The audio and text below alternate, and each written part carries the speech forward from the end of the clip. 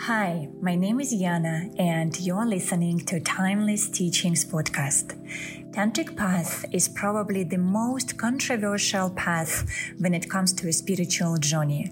Traditional Tantra, Neo-Tantra, Tantric sex, inner illumination, religion and spirituality, dangers of a Tantric path, who it is for and who it is not.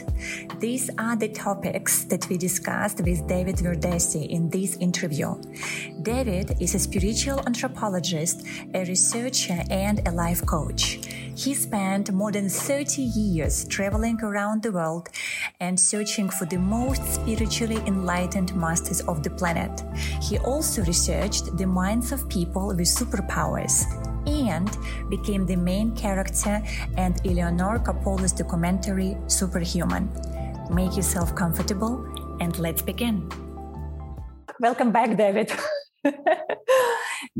Good to see you with us here. And let us continue where we're paused during our previous conversation, where at the very end we got the most juiciest part of our interview. And right? Remind me, please. Remind me where. So let's remind you, and let's remind those people who might be listening for the first time. So if you have missed the first interview with David, then absolutely go ahead and listen to it first, and then go with this one. At the very end of the previous interview, we were talking about Tantra, and I would say, just to help people, maybe let's start with recapping a little bit what is your understanding of Tantra and what Tantra is in general, and then let's see where the conversation takes us. Okay. Well, if we start from the etymology of the word, the Tantra means to weave together. And specifically, the word Tantra was used as a mean of weaving together the sutras, so the different written tradition, woven together to sort of to give birth to something that is a new vision, interpretation of the sutras that brings together different aspects of the written oral tradition into something that is a coherent whole. So since that incipient moment, which started loosely in history, roughly at the beginning of the Christian era, okay, because the earliest tantras are just around the beginning of the Christian era. The Tantra became this loose movement across Buddhism, in Hinduism, but also the Shramana tradition in generally of the Indian subcontinent.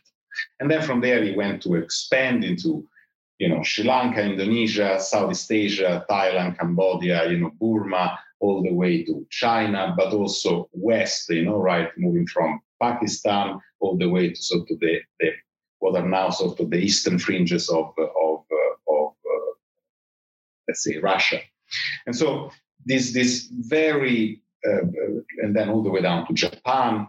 So it literally expanded, And wherever it went, it did this. It kind of weaved together the existing local traditions into a coherent whole under the flag of fundamentally either Buddhism or Hinduism, but especially outside of India, I would say that it became very much of a Buddhist characteristic. It even went into China, and to a great degree, it kind of literally co-created what is known as Taoism, the Taoist movement, So this one, if we just stay a little bit in history. Now, the characteristic of Tantra, what it came to be the characteristic of Tantra, of this weaving together, is the weaving together of the elements of our being. So whereas very often the previous traditions, so-called the Sutta tradition, were tradition which championed one element above all and sort of either refused or denied or didn't consider other elements, such as, for example, the body, such as desire, such as sexuality, we will come to discuss about this, but also psychedelics, householding life, so forth and so on. the role of the mundane into the spiritual. That was sort of, woven in together. And it's interesting because this also came to influence greatly later what Sufism came to be also in the West. So again, the word Tantra, which again started as this loose movement at the beginning of the Christian era, had an incredible reverberation and sort of rippling through time and space of that sort of important historical period. And what I think most people associate Tantra with, of course, is with the libertine approach to life, sexuality, and to sort of a very hedonist movement within sort of the spiritual path, or the spiritual traditions. And to a great degree, it's true. It's like the cliche are cliche for a reason, because they're generally true. They're like based on some truth, at least, right? And I think that's probably what the appeal of Tantra through history is, because it appealed to the nature of human desire, which is to want and to desire, literally. And the difficulties that most people that approach a spiritual path find in approaching a path, a traditional sort of vision of a path, which instead tends to relinquish desire or deny it or repress it or pretend that it's not there or trying to overcome it, right? With all the downside of it, because, the history of human spirituality is repleted with wannabe spiritual gurus, which they're supposed to be very holy and beyond desire and all their disciples, but actually they were not. And then this desire, sexual and non-sexual, sort of, desire of fame, of success, or family, of whatever, right?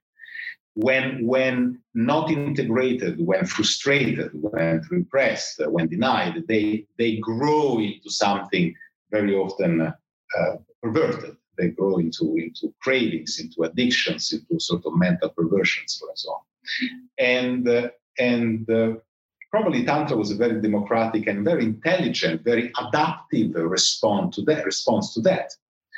To say, okay, wait a second, this one clearly maybe work for some people, but it doesn't work for me, or it doesn't work for many people. So how can we, again, weave together the totality of our being without excluding anything, and make it a coherent path, which eventually might lead to the real and beyond desire. So very often Tantra has been called the path of desire to go beyond desire. And so coming back to sex, what Tantra is with, I always say that the uniqueness of Tantra is the language. In the sense that whereas different spiritual traditions, they chose their metaphors and their allegories and their symbology in a very recognizable way. Okay, Tantra chose the metaphor, allegory, symbology of sex. So is a language. Is a language to describe something that is the human mind, the interaction between the mind, the senses, the energies, reality, let's call it the divine or the enlightened mind, that uses analogies of sexual nature. So, and this one very often got people distracted, because people don't understand that it's like speaking two different languages. You speak English or you speak French, Italian, or Russian. When you hear these different people speaking, you hear a cacophony of sounds. They looks like everybody's crazy and they're all talking different things. But maybe they are reading the very same text. So if I always say, one of my teachers always say, what is the sound of love? And if you say it in Italian, it's amore. If you say it in English, it's love. Two completely different words. If you say it in another language, I don't know, in Indonesian, it's cinta. If you say it in Chinese, it's ai. Completely different sounds. Completely different sort of semiotics of that sound, completely different associations of it. For Italians, love is red. Okay, for another culture, the association that they have is pink or white or blue, right? So different sounds, different colors, different temperatures, different signs for it, but the meaning is the same. All of them, all these different languages, they convey the same meaning. So coming back to Tantra, Tantra is like listening to a different language, okay, which uses its own, again, sounds, metaphors, and allegories to describe the same thing. So the meaning is the same. Just that it uses the language of sexuality, of passion, of desire, of sexual union, or all that sort of big sphere. Okay. And I would say that even more specifically, Tantra is the descriptive process of inner illumination. And I probably, in my anthropological background and exploration of different world tradition, I would say that one of the most recognizable common elements across cultures is the fact that the spiritual journey is a process of illumination. That brings about the vision of the revelation, the vision of some kind of luminous form. Okay. So the vision of the divine, when you think about it, right, imagine that, even just if I say the God or a goddess appeared to you, what do you see in your mind? You see an image made of generally light with sort of anthropomorphic semblances. Okay, so the ultimate goal or reward of the bhaktas, of the devotees, or of the practitioner is to have the vision of the Buddha, of the goddesses, of the Buddha realm, of paradise. So it's a visionary experience that brings about, and this vision is made of light. You see it because it's made with and from light. And then the fact that this light and the construct of it is one and the same with the light that exists within your mind, and this one that sort of, goes a bit in a different direction. But we can say that one of the common elements, one of the common goals of all spiritual tradition is to bring about the process of illumination, enlightenment, the light within. Okay, and Tantra is no different. It's a process that brings about a state of illumination that uses sex. And again, this is what is unique, because different culture and different tradition, they brought or bring about the state of illumination using different means. Okay, we come from a sort of Judaic tradition, so Christianity. The Judaism, so the Israeli tradition, the Jewish tradition, and Islam, they have sort of one common root. It's called the Abrahamic religions. And these one are like, I don't know, more than half of the world, probably 3/4 of the world nearly altogether, right? And now, in this tradition in general, the process of illumination is brought about through prayer, okay? So different protocols of prayer, different kind of prayers, but the main instrument is through the word, through the pronunciation of prayers with great intensity. Eventually, and it's a very sort of complex process, you have a purification of sort of the heart, of the mind, and you are granted a vision, a theoria, okay, a vision of the divine, of paradise, or whatever is it, right? And so we can say that in all this tradition, one of the common elements is that the illumination is brought about through prayer, okay? If we move, for example, into sort of China, Southeast Asia, okay, this process of illumination, which is called the Shengguan or Lingguan, the light of the Shen, the light of the Ling, of the luminous, is brought about by the transformation of energies.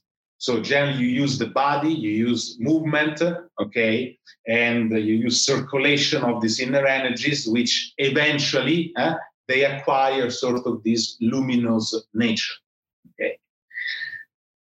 We go into the yogic tradition, the Buddhist tradition, the yogic tradition. So we enter, right back into the Indian subcontinent, and the process of illumination, not only, of course, but it's impinged to a degree on breathing. So you use breathing to bring about a process of illumination. Okay. Other traditions, if we speak of in a very general term, of all the shamanistic tradition, okay, the process of illumination is brought about by the use of psychedelics of different sorts, with trance and music, which give birth to this, again, illumination, enlightenment, and the recognition of this light within, which is sort of one and the same with the divine. And there are sort of other traditions that use different ways, but all of them, the goal is to bring about a state of illumination. So Tantra, what is unique is that they say, well, you can do it through prayers, you can do it through movement, you can do it through circulating your energies, you can do it through breathing, you can do it through psychedelics, you can do it through other means. Okay, how about we do it through sex? And it was a genius intuition, because it works very well through sex. And not only that, but the tantric tradition sort of pride themselves to say that it's the fastest way to the process of illumination. Okay, and you go to all the earliest tantra, the Hevajira Tantra, the Chandramarsana Tantra, the Bhairav Tantra, Guhya Samaja Tantra, all the earliest sort of, root tantras, mula tantras, they state these in very clear terms. They cannot be, interpreted otherwise. That is like, through sex, and specifically through orgasm, you can bring about the state of illumination, the state of Mahamudra. They say, no orgasm, no Mahamudra. There is this statement in the Vajra Tantra, right? Faster than any other path. With also the dangers, and we will get into that, okay? Because this illumination comes very quick, but is very difficult to sustain, and is very easy sort of to lose, let's say like this. So it's easy come, easy go, and then if you sort of get lost and you lose the purpose of the tantric sexual act, that is to bring about a state of illumination, it's very easy sort of turn into just normal sex, maybe intense, maybe the case, but anyway, normal sex. And so this one was a caveat, of the tantric practices, and that's why they are sort of taught to advanced practitioners, because they've already stabilized the mind, they already have a clear understanding, their goal supposedly is already very clear. So when they engage in tantric sex to bring about a state of illumination, sort of it's called, Kierim, sort of you self-generate into the luminous form of the deities or of your Buddha nature, right? It is generally taught to more advanced practitioners, but not because it's in itself advanced. Opposite. This, I think, that was sort of a system of checking control from sort of the monastic or the institutions. Okay. Because in fact, it's actually faster than most other ways to bring about the state. The thing is that, again, that flare that appeared, because the mind is not purified, the heart is not purified, the body is not purified, the character, the ethics are not sort of purified or whole, it cannot be sustained. It's like, you cannot really make full use of it. But point remains, Tantra is the path of illumination, enlightenment, so the generation of the light and the vision through sex, through a specific way of doing sex, okay, which need to weave together elements of body, so certain action of the bodies, so called, mudras and bandhas, or certain kriyas, okay. certain mental sort of training, words, so mantras, okay, working with the energies, okay, the breath, all woven together in the relative shortness of the sexual act, because tantric sex, to bring about the state of illumination, you need to be able to have sex for easily like 45 minutes, an hour and a half, 2 hours. Okay. So it's not like impossible, but it requires a certain training from both sides of the it takes two to tango, right? From both sides of the fence. And you need to know how to have sex, okay, in the right way. And this one was sort of a part of a conversation which I think we touched last time, that there is this myth that tantric sex is also gentle strokes and anything. No, it's not. It's absolutely the opposite. That will never bring about a state of illumination or transformation of the sign. And sort of to conclude, Tantra again is this state of illumination through sort of ritualized sexuality that weave together different parts and elements of our being, and then at a certain point brings you into this what is called this non-dual state of awareness, where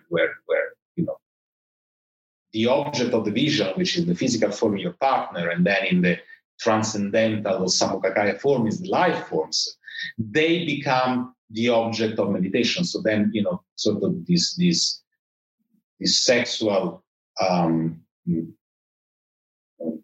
journey bring eventually the state of stillness, silence, and of shamatha, so where you can sort of, enter in that undisturbed state of meditation.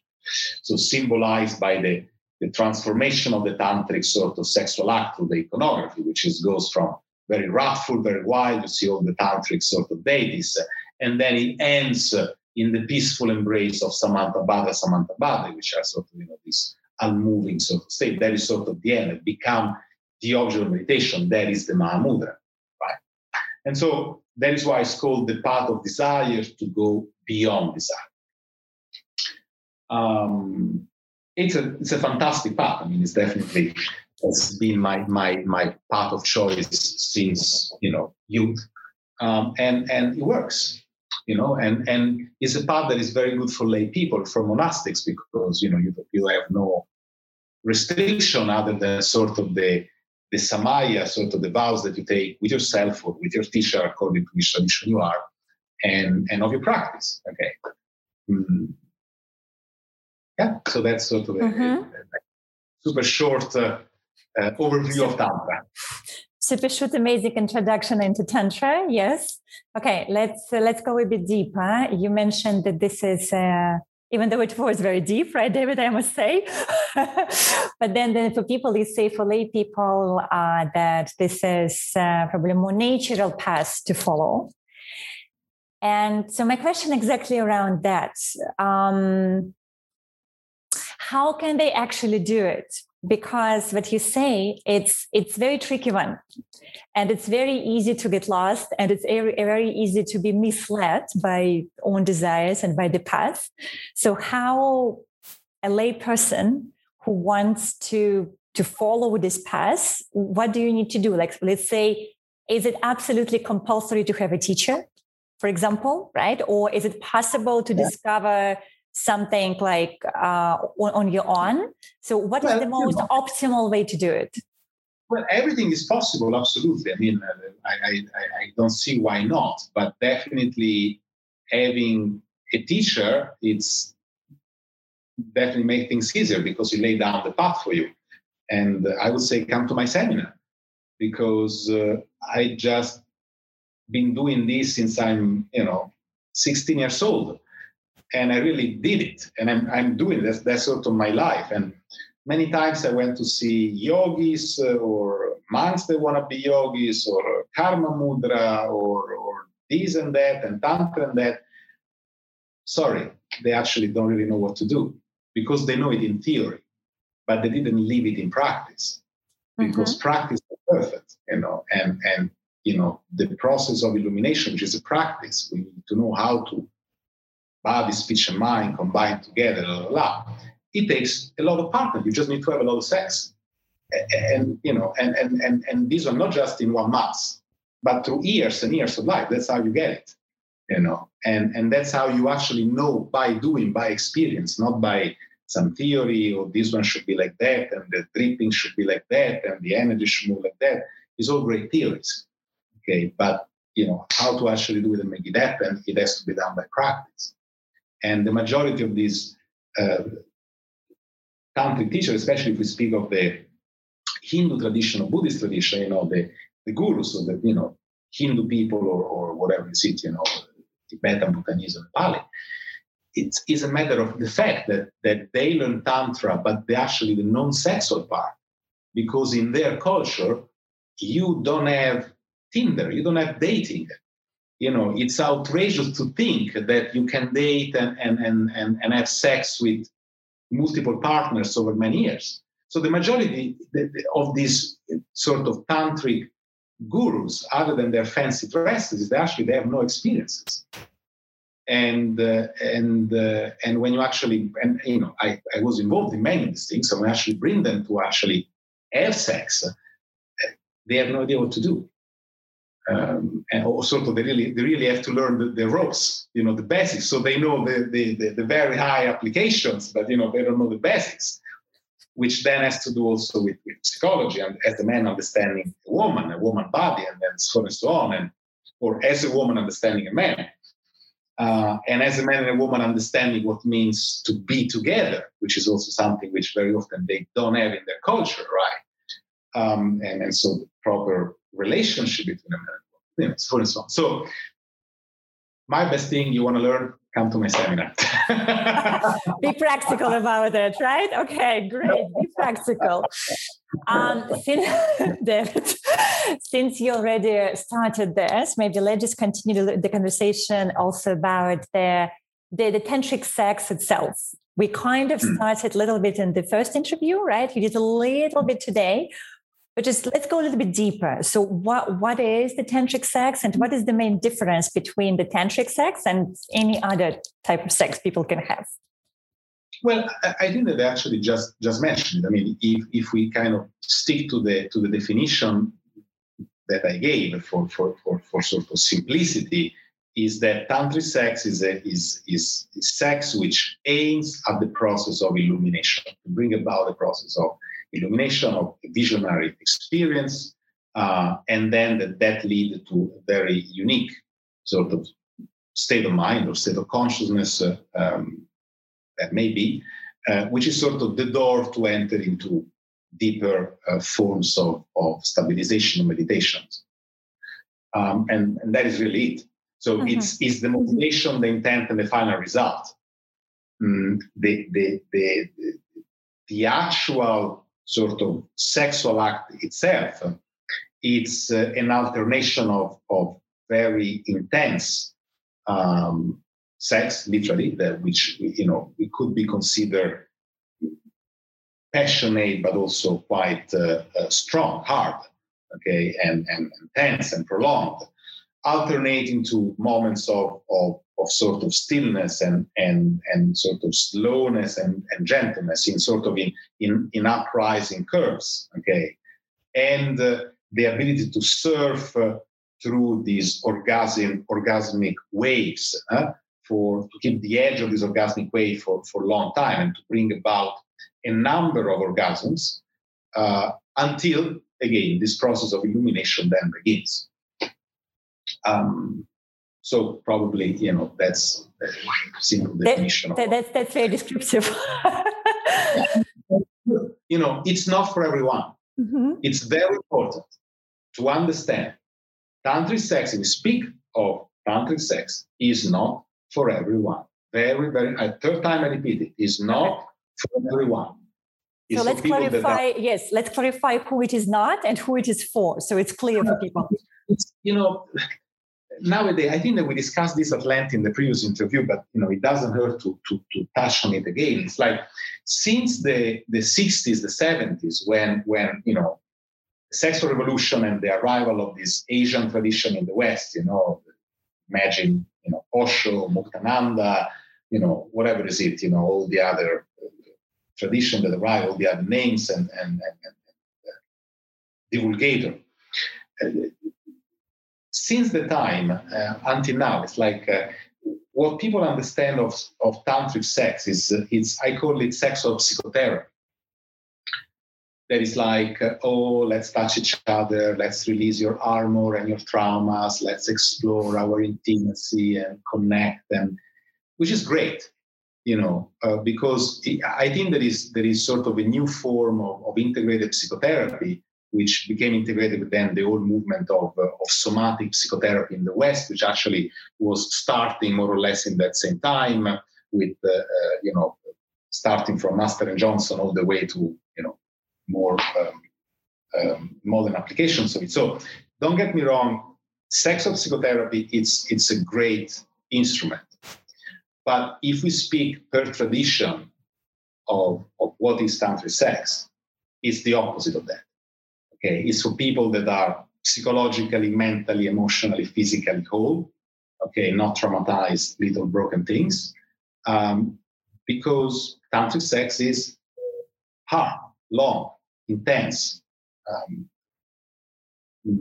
and there's just no other way to go around this. Again, there are curves. There is also the moment where then it becomes extremely sort of slow and contained and intimate and profound. But the intense,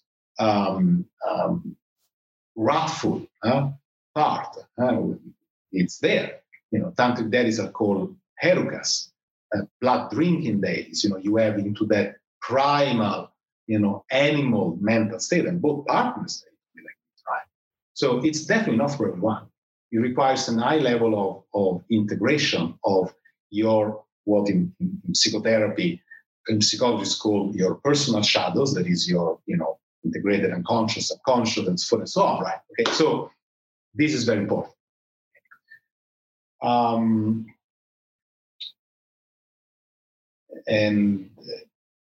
there are 1,000 different ways that you can bring about the state of illumination. Okay, that you can practice, different kinds of spiritual practices leading to the same results. Okay, which exclude tantric sex. Okay, you can still engage in different kinds of sexual practices, which are again this modern interpretation of sort of sexual psychotherapy, which again are very good. Okay, but if we sort of stick to this, that is what is it.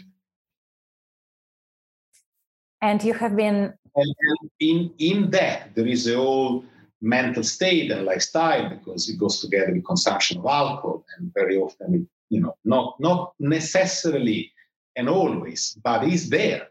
Alcohol, psychedelics, and intoxicants, smoking, and many things. So it's not for everyone. Simple as that. I like how clear and straightforward you are about those things. So by now people would be, what? So we can say goodbye. If you can't handle it, probably this interview is not for you, right? So it's really clear. It's not a path. No, it requires what they call a vajradhya, a vajra heart, so an adamantine heart. The heart has to be so pure, the bodhicitta, the motivation, the intent. The person has, literally be in a fairly unique sort of mental state in order to do it well. Otherwise, it still works, but it becomes something else. It's closer to this shamanic orgiastic sex, which still work. Okay, but it's different. Okay, at the same time. So if there is not that preparation, that integration, and of the individual. And you have been referring largely to what is understood as traditional Tantra. But everything what you mentioned, it's traditional philosophy and schools. So we just have to touch upon the New Age Tantra, because there are just so many people who are doing it, and it is all over the world with all kind of classes and workshops. But I guess in your description, that's what you said about the sexual therapy. So that's probably, is it what for you would be the New Age Tantra?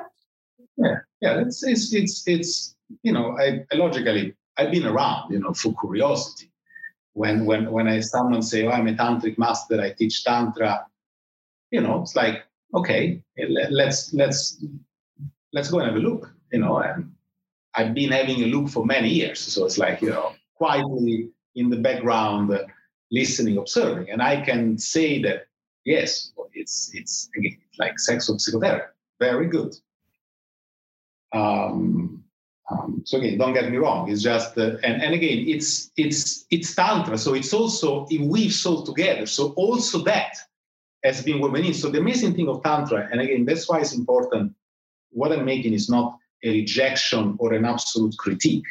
I don't say that it's not good. The amazing thing of Tantra is that it's a living tradition that weaves in and integrates different elements which logically change with historical times. So nowadays, in the historical phase that we have, this element is also part of Tantra. I say that it's not. Okay, I just say that there is the more sort of classical or let's call it sort of the more classical understanding and practice of Tantra based on the Tantras, and it's just different. And I think that it's interesting to show people that they only see and know Tantra in their sort of modern neo-tantric form. Okay, what actually where it comes from and the other side of it, okay, which is very important. Another question.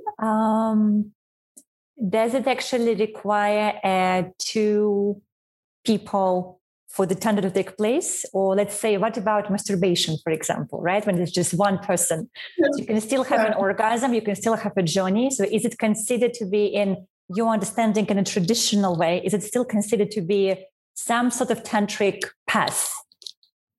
No. And I will explain you why. It takes two to tango, right? So it takes you and your partner to actually to really do sort of tantric sex and to have kind of experiences and to build them. Because again, it takes time. And therefore, you as an individual, man or woman that is, you need to do training before you can engage with a partner. Okay. And so the training that you do in the beginning is not only solo, it's always an integration of solo with partner, but there is the solo part of the training where you are doing exercises, physical and mental and respiratory and of energy movement, whatever is it, right, by yourself. And in that solo training, masturbation is definitely part of it. You sort of, to a degree, well, first of all, it's sort of part of the traditional practices, is because it's also part of the magical part for evocation of the deities and siddhis and so on and so on. So masturbation has a very big part, and it's very important. So when you don't have a partner, of course, do masturbate, especially if you know how to do it as a practice to a certain extent. It's beautiful. But it doesn't sort of really classify as tantra. There is not the union, the weaving, the joining of two partners. And the next, yeah. Experientially, it's just different. Even just at the point of experience, it's just different. Mm-hmm. The result, the feeling, the mental state, everything is just different. But masturbation is very important, is very healthy, and it should be done regularly, especially if you don't have a regular partner.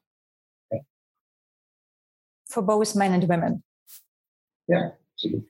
Which brings me to the next question, and I do realize that could be triggering to some people who are going to be listening to us, but I have to ask because it is part of our conversation. We have been talking about man and a woman, right, as a union. So what about the same sex, like two men together, two women together? Again, in your understanding, their union, is it considered to be a tantric path? Is it still a tantric union? Or you need to have this polarity in different kind of male and female body? It's a good question. I mean, in the tantras and in the traditional learning, logically, it refers only to a man and woman interaction. So let's be very clear about that. Okay.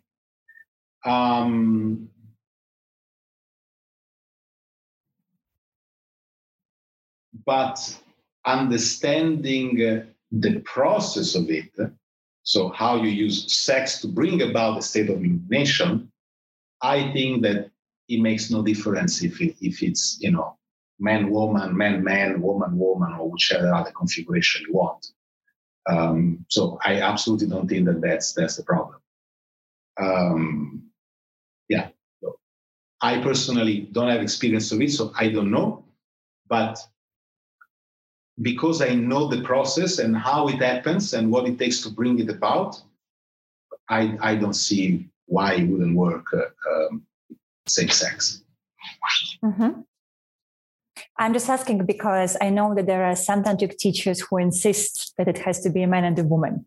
So that's why it was just interesting to see, because there's large group of people nowadays who just have completely different preferences, right? So it's important to understand how applicable this path for everyone, not just for a certain traditional type of relationship.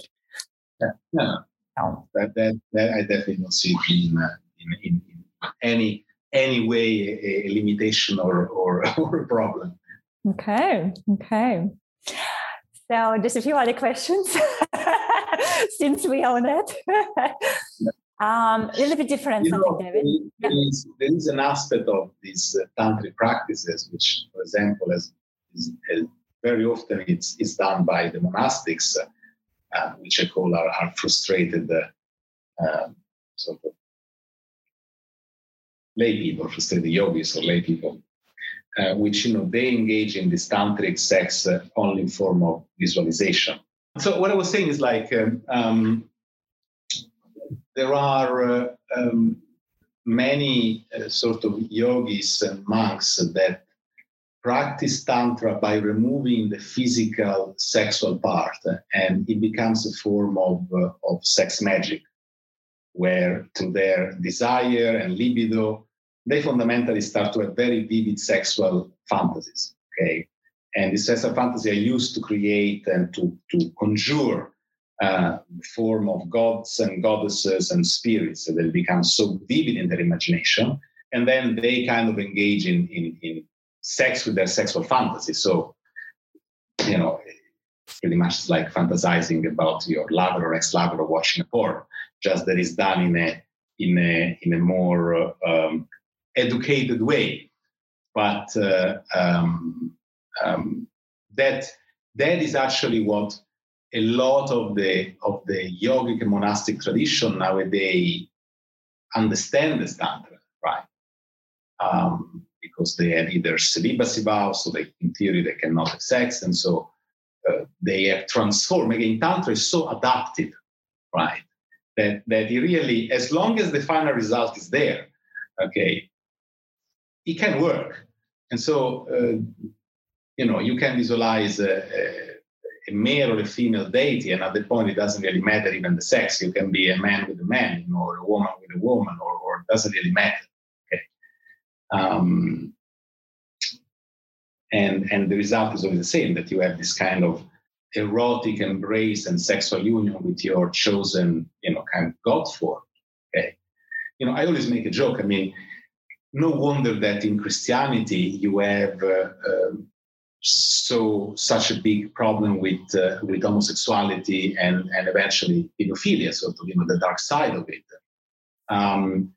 is because the Christian male tradition is made of men who worship and visualize a male god, okay, through which fundamentally they try to have this kind of romance and erotic connection, and so the sublimation of their libido and desire into the intensity of love and the prayer. Well, of course, eventually become a man, which is fundamentally fantasizing about having sex with their Jesus, or anyway having such a confused and clear kind of relationship with a male form of authority, and of course then they get so confused in the rest, about their sexual identity. This one is my very personal reflection. You don't need to quote me on it, but it's my very personal reflection, and I stand by it.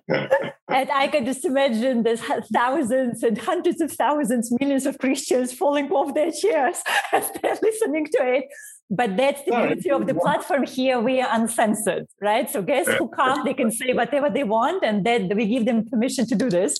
So I love, David, that you are being very authentic at yourself. And so here's then my next question.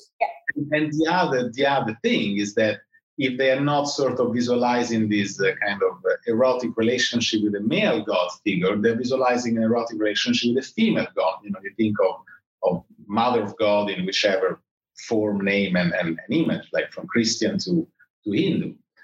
And so you develop this kind of erotic fantasies with, or this flirting, this connection, trying to get close, trying to please her, trying to be good for her, right? And in this, you make a mess of your own psyche, because, you have this idealistic and not realistic relation with the woman as only holy, as the virgin, or as only the mother, not with the real woman, okay, which is made of flesh, desires, and emotions, right? And so on and so on. So then this whole thing of how these tantric practices are used across different cultures, they are not called tantra, okay? They're just, of course, called however they're called in their cultural and tradition, but they share to a certain degree the common elements. They are so diverse, and the line is very subtle, in terms of the result that they bring. Okay?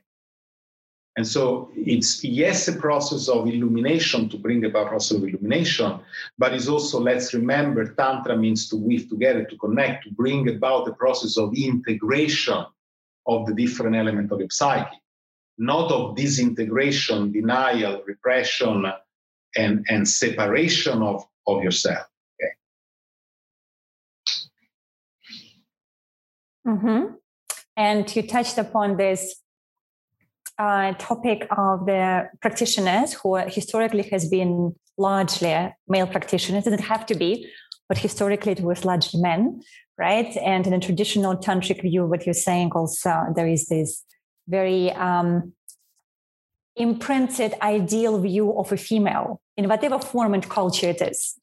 And then those practitioners, with all the respect for the practice and everything what they might be going through, but then when in the world they often meet real women, there is then some kind of conflict or disconnect a little bit.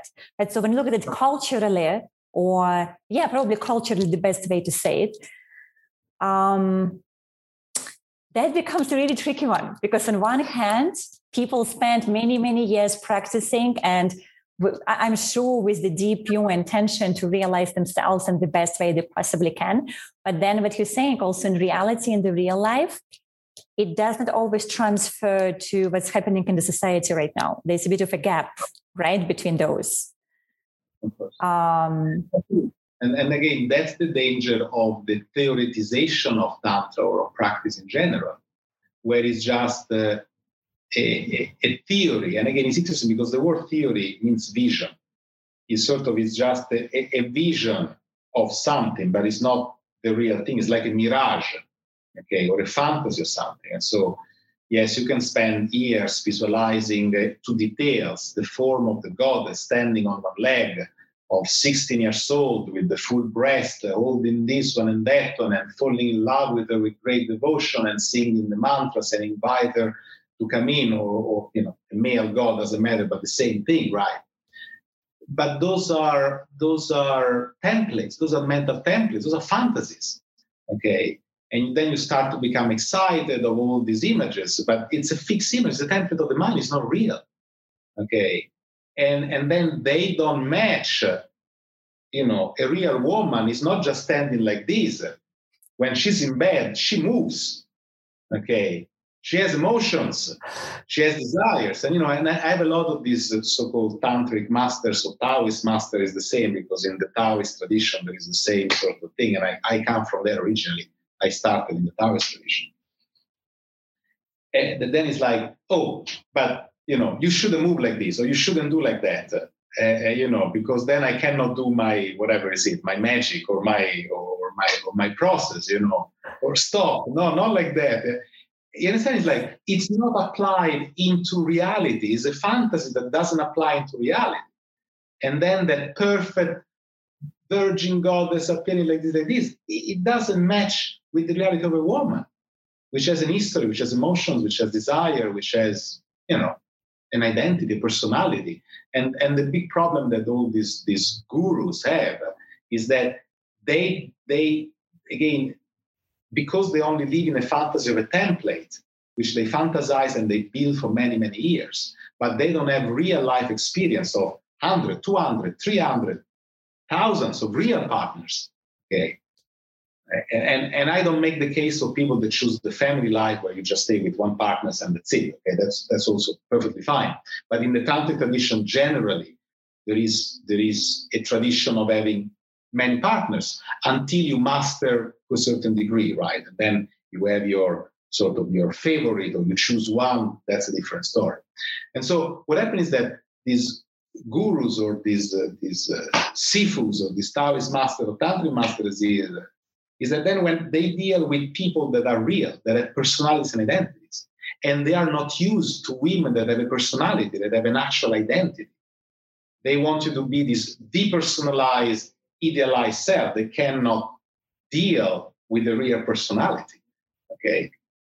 Especially when there is the interaction between Asian gurus or masters with Western women. Asian women by culture, education, background are generally less assertive, let's say like this, or their personality, it's, I don't know if less developed, but let's say developed differently, okay? And so very often when instead these Asian males, masters, bracket, they then have to deal with Western women, it's like, it's confusing, right? And so I think that here, Tantra, it's the weaving and the putting together of what is the fantasy of the unconscious, and then mix it with the reality of the conscious. It's a big part of Tantra. It should be a big part of Tantra to turn it from just a theoretical fantasies into, something real. Mm-hmm. And it's also probably, at least from what I have heard, one of the biggest scandals that have been happening in this area around the world. It's usually what you said, an Asian male master, and it would be some kind of Western woman, right? So that, there are numerous of them through the history. I'm not going to get into this, but yes, just to illustrate your point. So something maybe gets lost in translation, different mentalities, different upbringing, just doesn't click in this particular way. So David, with your lifestyle and your views on everything, I just want to ask just a little bit, as we're going to be finishing up soon this conversation. How is, like, from my understanding, you're relatively, or maybe very open about who you are and how you live and what you believe in. Right? So how people are reacting around you, given that we technically do live in a modern society. So, but still, it's like, have you, had experiences of, let's say, strong hostility with someone who would be, saying that it is completely wrong the way you do this, and people shouldn't be following this path, or maybe even from a traditional teachers who often, because this is also another cliche, right? There's very often when traditional, particularly Asian teachers, often think that Western people, especially Western men who go into Tantra, then somehow not misuse the traditional Tantric teachings, but show it through a different perspective, which not all traditional teachers would agree with. So have you ever had any of those kind of experiences? Sorry to put you on the spot. No problem. It's like, I would say that is the strong point of my brand is authenticity. Okay? Mm-hmm. And that is really what I teach to people, is how to take out the mask and learning to be themselves, learn to be who you are. and be very comfortable with it, because it's the only way that you can be happy, right, to a degree. And so I personally, I am who I am. I say what I say. I mean what I mean. I do what I do. I have my own ethics and moral, my compass, and I generally know what I'm doing. And then if someone, misunderstanding, misuse it, that I cannot control. And I generally, I also, I don't follow internet profiles. I'm sure there is a lot of comments about me on the internet. I personally have no idea, because I never look into it. So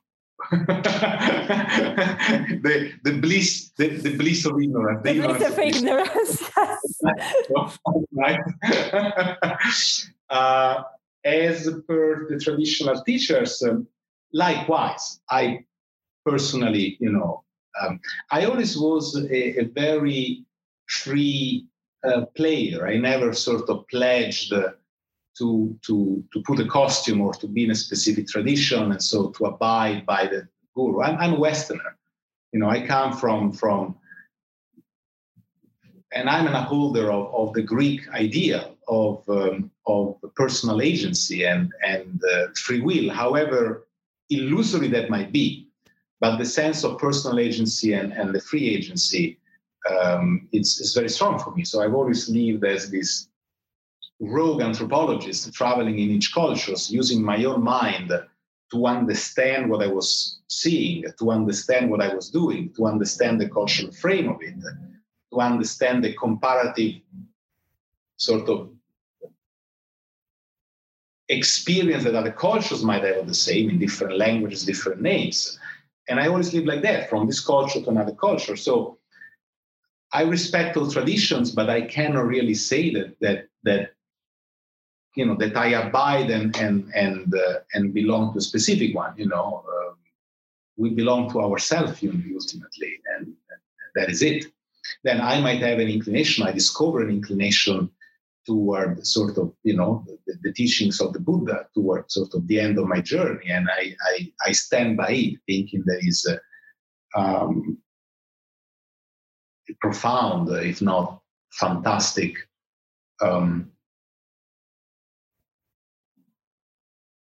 system to a degree. And yet I absolutely do not adhere to any churches of Buddhism, be it Mahayana, Tibetan, Hinayana, or anything else. It's like I studied the word of Buddha. I went to see some accomplished teacher. I understand principles, and I also see a lot of dichotomies, a lot of paradoxes. And because the theory is one thing, but then the practice is something else, and there is always the human element into it. But I would say that probably I have a fairly good standing with the traditional teachers, so I never received any open complaint about that either. And also, what is important is that I now speak of Tantra in a very logically Asian way, using sort of Buddhist Hindu terminology, because it's also what became known for, or what is associated with. But you didn't ask me my personal belief about it. And if you would ask me, I would tell you that Tantra actually is a very Western tradition, which existed in the West and predates the Asian sort of version of it. And so I absolutely don't feel that I kind of had to go really there to learn something that didn't really exist or belong into my culture. So that's also another topic. It might be part 3. Just a few words about that before we finish. I mean, I love interviews with you. The moment I'm feeling, okay, this is it, we're closing, you say something and it becomes another interview. But just a few sentences, okay? So that we kind of can round up this one about that particular thing. The word we use to define our pleasure, orgasm, okay, come from a Greek word, orge, okay? And this Greek word was sort of was used in the context of what they're called orgiastic rituals, okay? rituals of orgasm, cults of orgasm, which existed in the Mediterranean basin since at least the first, if not the second millennia before Christ. So it antecedes the formalization of the written tantras that are in the first century of a good 1,000 years, if not more. Okay? And enough said, you know. But I could elaborate on that. And with that, David, thank you for joining us today. Wow, that was spicy, controversial, and provocative. Timeless Teachings podcast is the platform for raw and unfiltered conversations about spirituality, mysticism, and consciousness. We invite guests from all over the world to show you the variety of opinions, schools, and pathways that give the promise of illumination or what is called enlightenment. And it is up to you to decide which path would you like to follow. Only you know what is right for you. Did you enjoy the interview? Feel free to share this episode with friends, subscribe to the podcast, and follow us on social media. Stay wild and be humble. До встречи!